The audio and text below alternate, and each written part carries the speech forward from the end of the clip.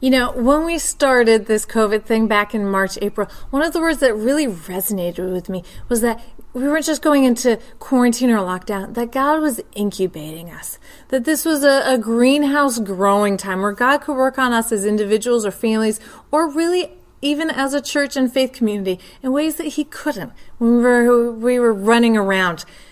And that word has really stayed true to me, that God is incubating us during this time. And I want to lean into that. I don't want to waste our COVID. This is a long and lengthy lesson for us to not learn anything from.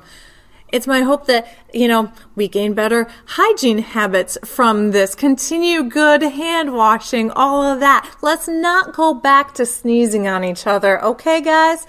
My family, as a little fringe side benefit, has actually had 0 coughs, colds, or sniffles during this time. But I also want us as a country to emerge better, to learn from this time and grow from this incubation time with better care for essential workers, to come together better as a community in difficult times. I want our family to develop better rhythms of home life. I want myself as an individual to be rooted in rest and contentment. How do we emerge from hardships, from hard times, renewed and remade? Well, some folks in our community have had some real experience with this question. Well, I have our friend Tracy Burke here to talk to us, just to talk about a difficult time that you had a couple of years ago, and how God moved in that space and brought healing and restoration to you, and I think did some good stuff in your family. So a couple of years ago, you were in a car accident. And Tracy, can you just tell us a little bit of what was going on around that time and just kind of what you were processing when you were in the hospital? Completely yet. I went to pick up my daughter from school and I was in the accident, and then everything went from about 1,000 miles an hour to 0 in one big halt. I was in UMass for about a week and at Whittier for about a month. Mm-hmm. Yeah. And just had to relearn a lot of different things because I broke a lot of bones. I broke my ribs and my hips and my sacrum and just all kinds of things. So I was relearning a lot, but within a few days after my accident, Chris had come into the hospital with the newspaper, and he had shown me a picture of my car. And it was, at first I just looked at it because I don't want to see that, it was pretty mangled. And lo and behold, as he's showing me, he was really excited because in the back airbag, there was a picture in the airbag deployed in the shape of Jesus, and his face was very prominent in that picture. And for me, I was like, oh yeah, I knew God was there. But for him, he was super excited, and it really built his faith. And he just went around the whole hospital and he showed everybody what was going on. And I think it was just the start of his journey, which was super exciting. It's always good to hear that, obviously the accident wasn't the good thing, but that there was so many good things that came out of it is encouraging, and that God really showed up. There's a lot.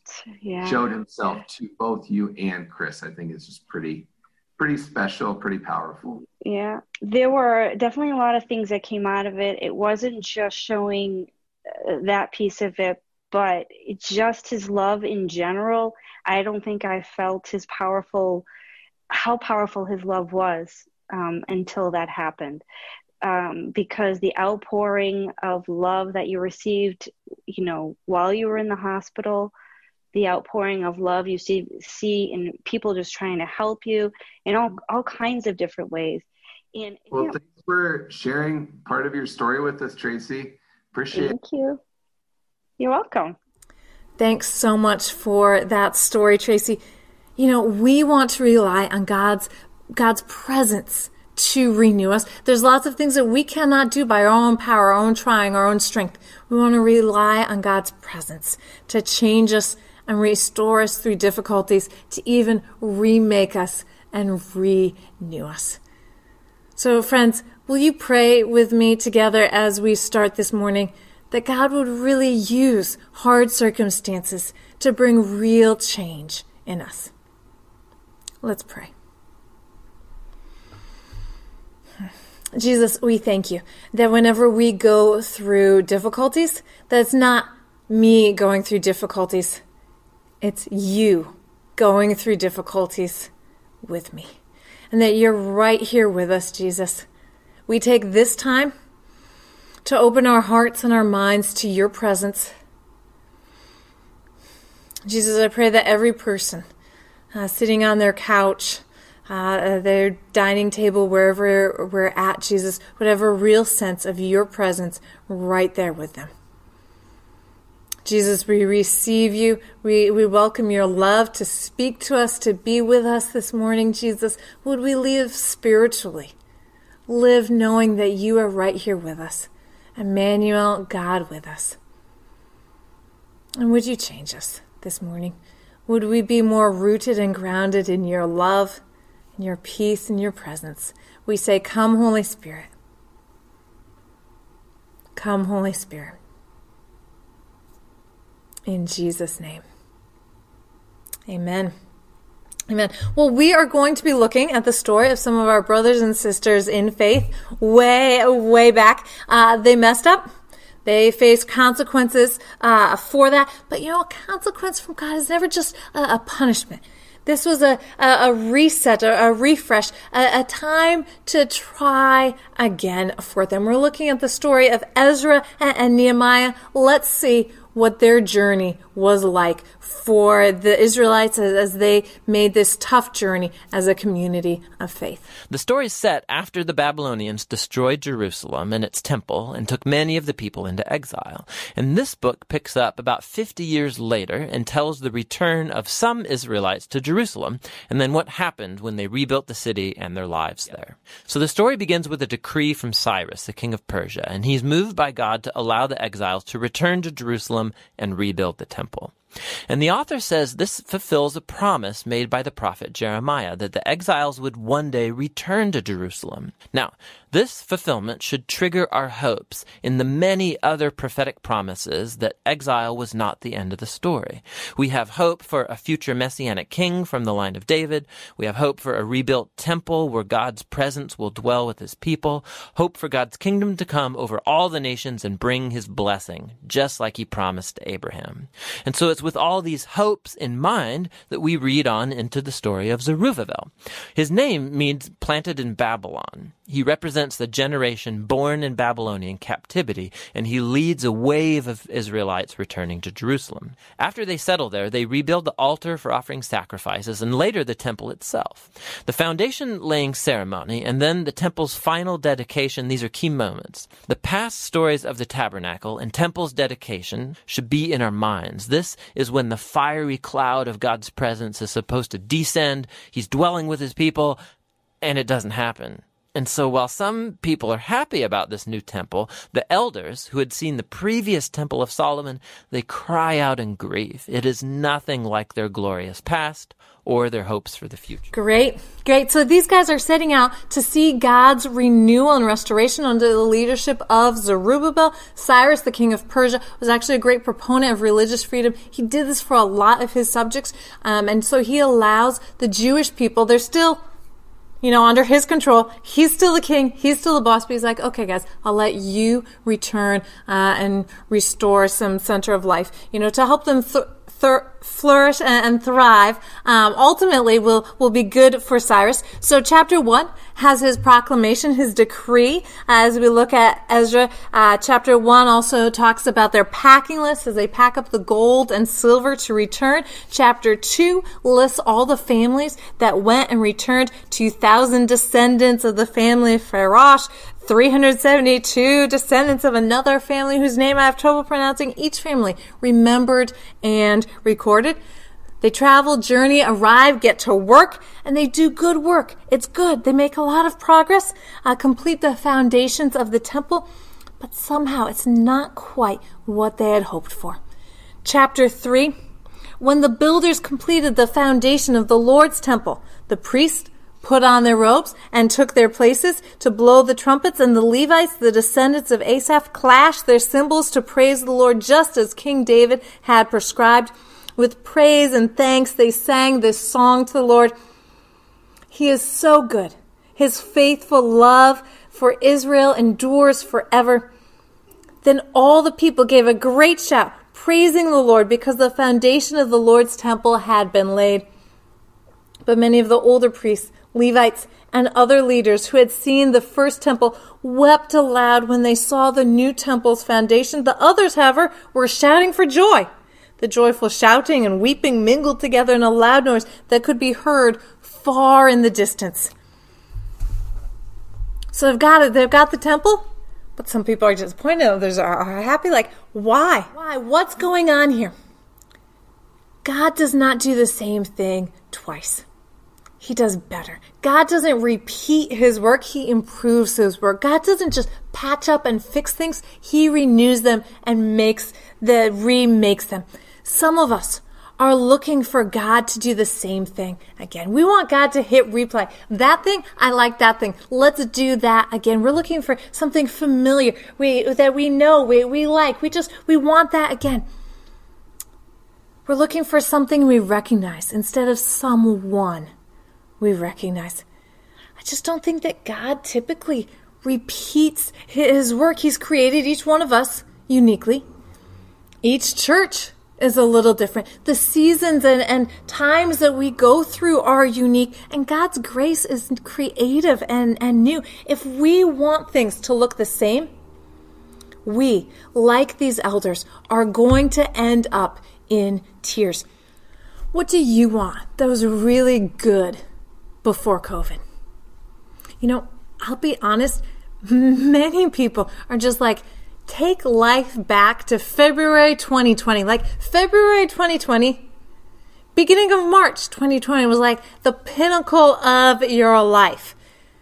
Just make time stop, just reverse it. I just want things to go back to how they were before. Spiritually, some of us are like that. We want things to go back to, remember when I was a new Christian, I didn't have doubts, or, back then or at this time period, it was really easy to pray, or, I didn't have these questions, or that church, we had, these exciting church services, or that small group, so many friends, so many good social connections there. What do you long for in the past? What do you want to see happen again with your family? Remember that perfect time as a family where so-and-so wasn't working, or this or is that? Isaiah 43 says, "Behold, I'm doing a new thing. Now it springs forth. Do you not perceive it? I will make a way in the wilderness and streams in the desert." God wants to do new things. So here, as the Israelites go through their journey of faith as a community, God doesn't do the same thing twice. He's doing something different now. And by different, we mean small. Only about 50,000 people returned. God wasn't building a nation in the same way. He didn't need the same size population. That was super small compared to many of their neighbors that felt vulnerable and insignificant. But small was significant. Listen, it is fine. If we don't like, lockdown, if we don't like, weakness and vulnerability, it's fine if we don't like it, but we need to see the significance to it. Without God, no one would have returned. Their survival was proof of God's sovereignty, however small it was. And we'll see as they continue their journey that being in exile, even though they're returning captives from a small number of people, that the term exile actually becomes an honorific term, a term of honor, that they had made it, even though they were a small number. It reminds me of the story of Gideon. God told Gideon to fight the Midianites, this big army, and Gideon, he assembled a decent-sized group of people, and God said, no, too many. He said, tell everyone who's nervous, they can go home. Well, who would be nervous? So 2/3 of them left, went home. I said, okay. Now, with the small group that's left, take them to go get a drink of water from the river. They go down, get a drink of water. Everyone scoops up some water. A few of them, however, stick their faces into the water and lap up the water like dogs. God says, oh, those few, those are the ones you should take. He took their numbers right down to just ridiculously few. And of course, they won because God was on their side. God said, now that you are small, I can work through you. Are we willing to be small so that God can be big? Most of us, we think that we need to be big and then we'll prove how big God is. You know, when we have an influential church with lots of people, or if we have political power, if our life looks really nice, people want to copy us, we'll make God look good. Friends, usually when we are big or powerful or popular or influential, half the time we end up making God look bad. When we are small, God can work freely through us and do amazing things. But here's the principle that we see throughout the Bible in so many stories of people going through hard situations of the nation of Israel. The restoration is always greater. The restoration is always greater. And here we see a restoration. We're going from a nation to a church. They have walked through disaster and God is doing a new thing in them. They become not a group of fellow citizens, but a community of worshipers. They choose to follow God. They are united not by their country, but by their covenant. And we see this in the big scope of the Bible story as well. God is forming a people for himself. His desire is to be with his creation, be with his people, and he makes promises to Abraham and his family to bless them and be a blessing to everyone around them. And they become a nation and lead that country in godly ways, but then God expands it, and Israel gives birth to Jesus, and it expands into becoming the church. We see as we read Ezra and Nehemiah as their journey continues that they are actually the most Jewish religiously that they ever have been. They're in a terrible situation politically. They're not in the situation that they hope and prayed and longed for. But their religious life, their worshiping life is stronger than it ever has been before. As the Israelites continue their journey, the presence of God isn't confined to one place. The temple isn't this aha glory moment. They still need to build the rest of the city, the walls. The presence of God is expanding. We also see that leadership isn't confined to one person. There's no Abraham or Moses in this story. It takes about 100 years for them to rebuild, about 530 BC to 430 BC. And during that time, there's Zerubbabel, there's Ezra, there's Nehemiah. But most of all, there's the community, the people of God working together. They go from power to presence, from country to church, from one temple to a holy city, from one leader to a community of people. And that teaches us that it's not about power. It's about presence. It's not about power, size, numbers, influence. It's about the presence of God. Power is a cheap substitute for the presence of God. Power is just a terrible substitute for love, for care, for sitting in the presence of God, for standing in the security and confidence of God. And we've all seen power substituted for presence. We've all seen parents who punish and control their children instead of building a relationship of trust. We've seen bosses who demand rather than inspire and collaborate. Friends, God has done his best work in me at my lowest, weakest points. My call to ministry came in probably the worst year of my life. I was working a job that was just really difficult for me. It was not going well. I wasn't sleeping, wasn't eating well. It was just a really bad year for me. And in the midst of that, God said, no, Sarah, I have something new for you. It wasn't because I was doing great. It wasn't because I had made it. It was because God said, no, I have something for you, and it's going to be through my presence, not through your own power.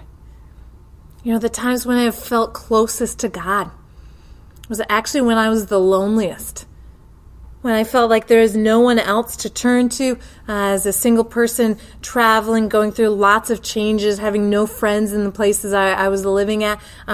That's when really God was so real to me, and I experienced things in prayer, experienced things in closeness with Jesus that have just changed me and impacted me for decades, made me who I am today.